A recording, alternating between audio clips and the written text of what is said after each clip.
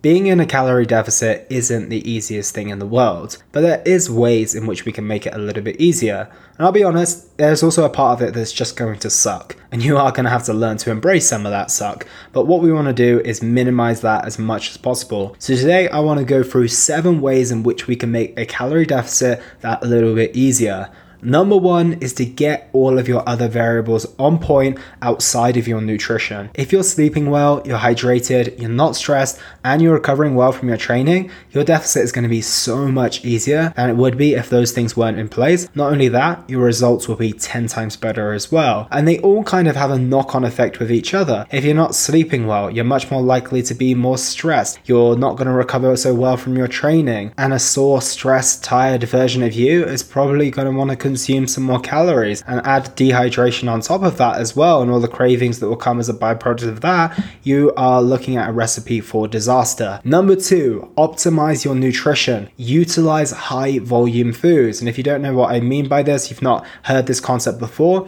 think about the amount of calories you would get if you had 1 banana, right? That would probably be around 100 calories, maybe 25 grams of carbs. If I asked you to eat 25 grams worth of strawberries, that would probably be about 500 to 600 grams of strawberries. The difference in the amount of food you get for the amount of carbs and calories is insanely different. So you want to be utilizing high volume foods as much as possible. Next is ensure your protein is high enough. Protein has many different benefits, but we all know that more protein equals more satiation and less hunger. Next is to eat predominantly meals versus snacks. I mentioned this in a podcast a few days ago. Meals are going to be far more filling, and we know that people who graze, who snack throughout the day, tend to be hungrier and tend to do less well on their diets. And the final way to optimize your nutrition is to work out the best eating schedule for you. It doesn't matter if Sally is doing intermittent fasting. If when you wake up in the morning you're super hungry and want to eat, you've got to do what works for you. Number 3, utilize tea, coffee, and other diet drinks strategically. Tea and coffee are a great way to go. Always keep your caffeine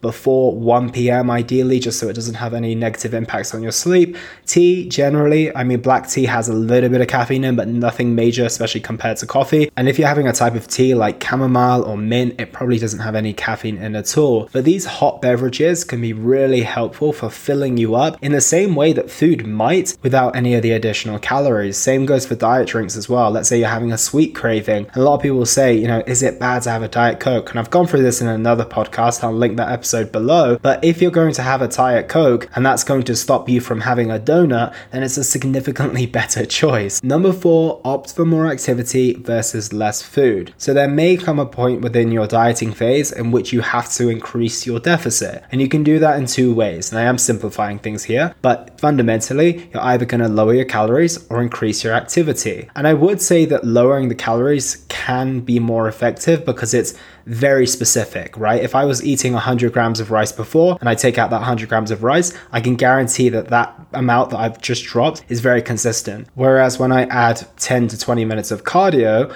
there's a very big difference between me giving a 6 out of 10 effort and a 9 out of 10 effort and the amount of energy that's going to expend. So the calories is probably a more consistent and easier to track way of doing it. However, if you want to consume more food, it might be more beneficial to you to increase the amount of activity you're doing, whether that's in the form of extra training, although I wouldn't look for your training to burn the calories, but it will. Extra cardio, extra steps, for example, extra hit. All of these things can be done in order to create a bigger deficit without touching your food. Number 5, remove trigger foods from your home. Most of your trigger foods are going to be pretty high in calories. I don't see anyone's trigger foods being broccoli or chicken breast, and therefore they're going to be pretty palatable, they're going to be calorie dense, and therefore if they're around you and you are waning a little bit in motivation, willpower, or just feeling the urge to go towards them, it's probably going to end with you consuming a lot of calories. And if I'm honest, I don't think that this is particularly the time to try and cultivate your discipline around these foods. I think you're in a much better chance of doing that when you go through a reverse diet, when you're in a maintenance phase. Let's put it this way, when we diet and we get deep into our deficit, our evolutionary desires start to kick in. We want body fat on our frame. We don't want to think that food is scarce.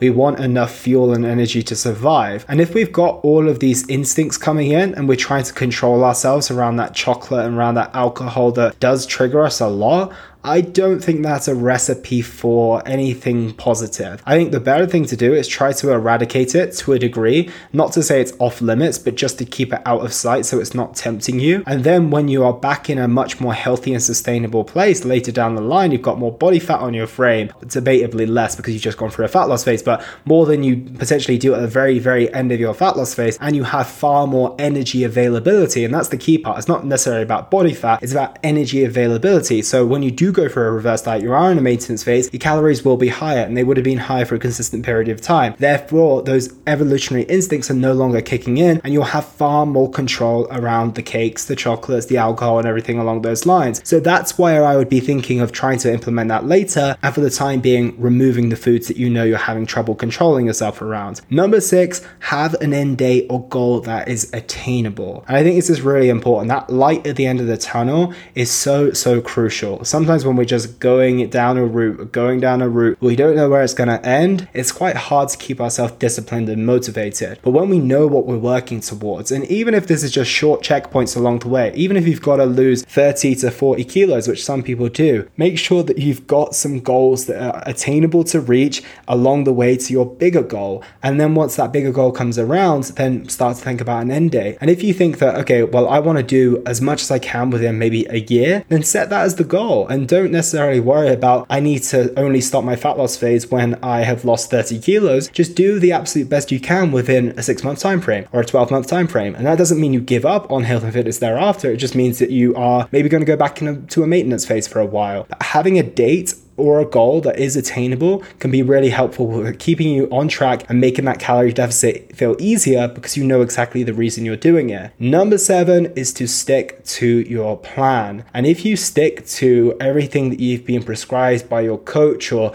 whatever guidance you're getting, you're going to have a much better chance of succeeding. If you're trying to fit things here and there within your nutrition, if you're cutting corners of your training and cardio, you're far more likely to end up setting yourself back and making this process longer than it has to be. However, if you can stick to your plan and stay consistent with things, then you don't have to be in this forever. And that's the important thing to remember. I said this to a client the other day, and I do want to make a podcast on this separate topic, is that we're not trying to make the fat loss phase sustainable. We're not trying to make a calorie deficit sustainable. We're trying to make a sustainable lifestyle. So we don't want to be looking at how can we make this calorie deficit super sustainable, because it's not built to be. You're not built to be here for a long time. This should be a window of time within the bigger scope of your health and fitness journey, and that's what we have to remember. So those are 7 ways in which you can make your calorie deficit just that little bit easier. But like I said earlier, you will have to embrace a little bit of suck, and that just comes as part of the territory. So that's everything from me today, team. Take care, and I'll speak with you all tomorrow. And that was the Simply Fit podcast.